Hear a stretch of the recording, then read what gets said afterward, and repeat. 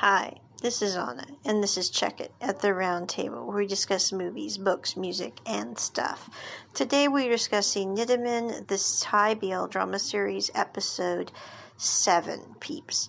This episode is one in which Jin and Babam have decided to start dating. However, it's a little bit difficult, I think, because Babam's a really nice person, but Jin has some attributes that make him not so nice. I mean, I don't mean it weird. But anyway, everyone who Babam knows Babam is dating Jin.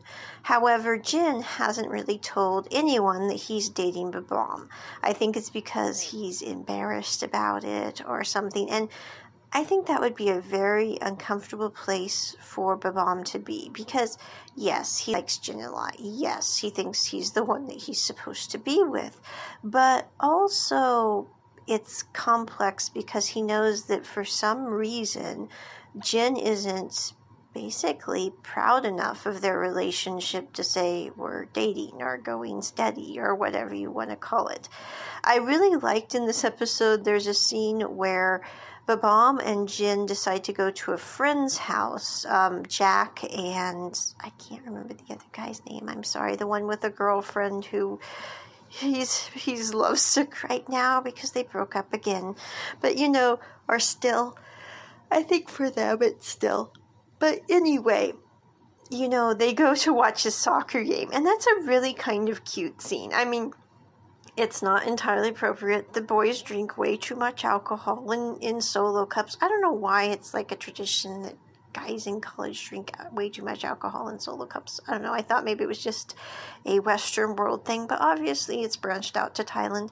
So anyway, at the end of the day, though, they're all conked in the room on top of each other, over each other, like these 8 guys. And it's kind of funny. I mean, no offense.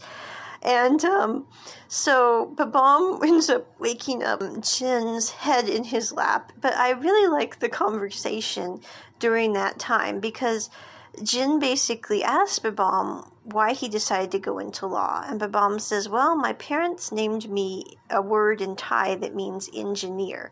So they always wanted me to become an engineer. But when I got ready to go to college, I knew I didn't have the math for engineering, so I decided instead to become a lawyer. And Jin says, well, were your parents okay with that? And he said, well, my dad didn't say any, wasn't upset about it, but my mom wouldn't talk to me for a month. And then, she got over it. And Jin says, and he says, what about you, Jin? Because your name actually means law, but you study engineering. He said, well, my parents wanted me, he said they didn't care what I went into as long as, I went into something that interests me. And he said, but engineering is a little more difficult than I thought because it does have that math. But he looks up at Babam and he says, well, why was your mom okay with you being a lawyer after a month? What did you say or what did you come to an agreement about that made her okay with that? And he says, well, I told her that I would have a partner who was an engineer, and then she was fine with it. So I don't know why, but that really made me laugh during this episode because I'm like, that's one way to deal with the problem.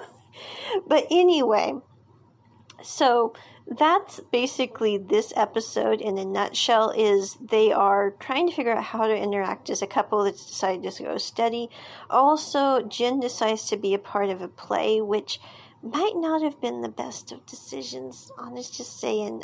There's a senior that's kind of causing a little friction, but I will say the friction wouldn't be caused at all if Jin would just say he's going steady with Babam instead of not saying anything.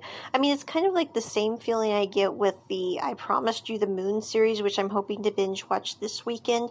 But my brief speed watch of it, it's like, if the two parties had just admitted publicly they were together, it would have eliminated a lot of possibility for Tae to cheat. I mean, no offense, Tate might have still been a booby and cheated on OA, but I'm just saying, really, that probably wouldn't have happened quite so easily if he had been, if everyone had known, including the senior that Tay cheated with, that Tay was, seeing OA. Maybe it still would have happened, but in my brief cursory review, I'm like, this would have been prevented if we could have just had a little more open discussion about relationships. But yeah, I digress. But anyway, I did watch the end of that. That's a good end. Although I still can't really quite forgive Tay for cheating on OA. I mean, no offense. It's just, you cheated on OA, you scum-sucking pig. And oh my, I hardly ever say that. But really, I mean, Tay, I haven't finished I Promise Sunset About You either, so I was a speed watch too, but I'm like, Tay wasn't very nice to OA in that one either for quite a while, as some of you may recall. And then in season 2, he cheats on OA. I mean, really? Seriously? This is like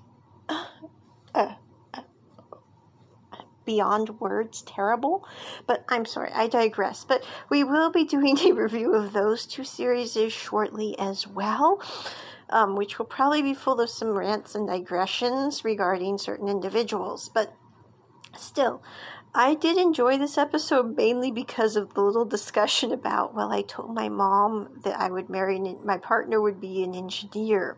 So anyway, but overall, I am enjoying Nidaman the series. I really like the theme song.